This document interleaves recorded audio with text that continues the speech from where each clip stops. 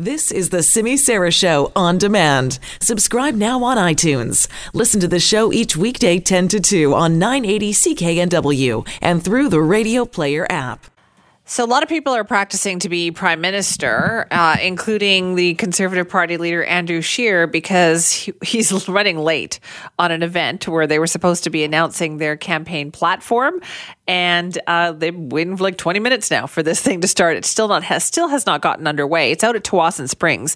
We will have that for you because we're waiting now. They are now the last major party to release their campaign platform. So there's lots of questions, obviously, about what's in it, especially since advance voting starts today. And I think people should probably know that everybody has their platforms out. And here's a general idea of what they say before you go and cast that vote. So that is coming up. We will have it for you shortly. But right now, before we do that, we wanted to talk about things going on this weekend. Yes, we know Thanksgiving. Lots of people are going to be having a big turkey dinner, but there's other events as well that are going on. For instance, the Diwali Fest is underway all of this month, actually. And our Nikki Reitmeyer had a chance to speak to Kriti Dewan, who's an organizer with Diwali Fest, about what the event is all about. Kriti, can you tell me a little bit about Diwali in general? So Diwali is also known as a celebration of light. It's an annual festival in the South Asian calendar. It happens to be the new year for the South Asian community, and it's a festival that celebrates the victory of good over evil and has universal themes like light over darkness and hope over despair. There's lots of events leading up to the big holiday celebration at the end of this month. Can you tell me about some events that people may wish to check out this weekend?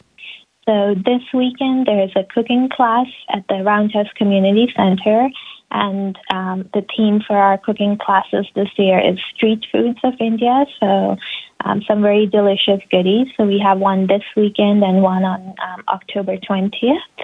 We have a couple of other very interesting collaborations coming up.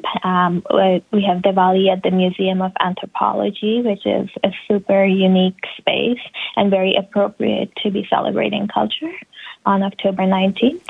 That's fantastic. And I think you also have an event coming up at the end of this month with the Vancouver Canucks as well, right? Yes. So the Canucks on October the 25th, they're honoring and celebrating Diwali night, and they have for the halftime show Jazzy B, who is pretty huge in the South Asian community as a musician, doing the show, and we have henna artists that are going to be there.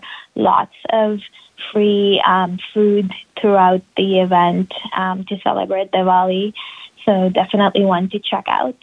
Great. So for more information on any Diwali events that are coming up this month, where can we go online? To our website, which is diwalifest.ca. And a good way to stay in touch is through our social media channels. It's at Diwali Fest.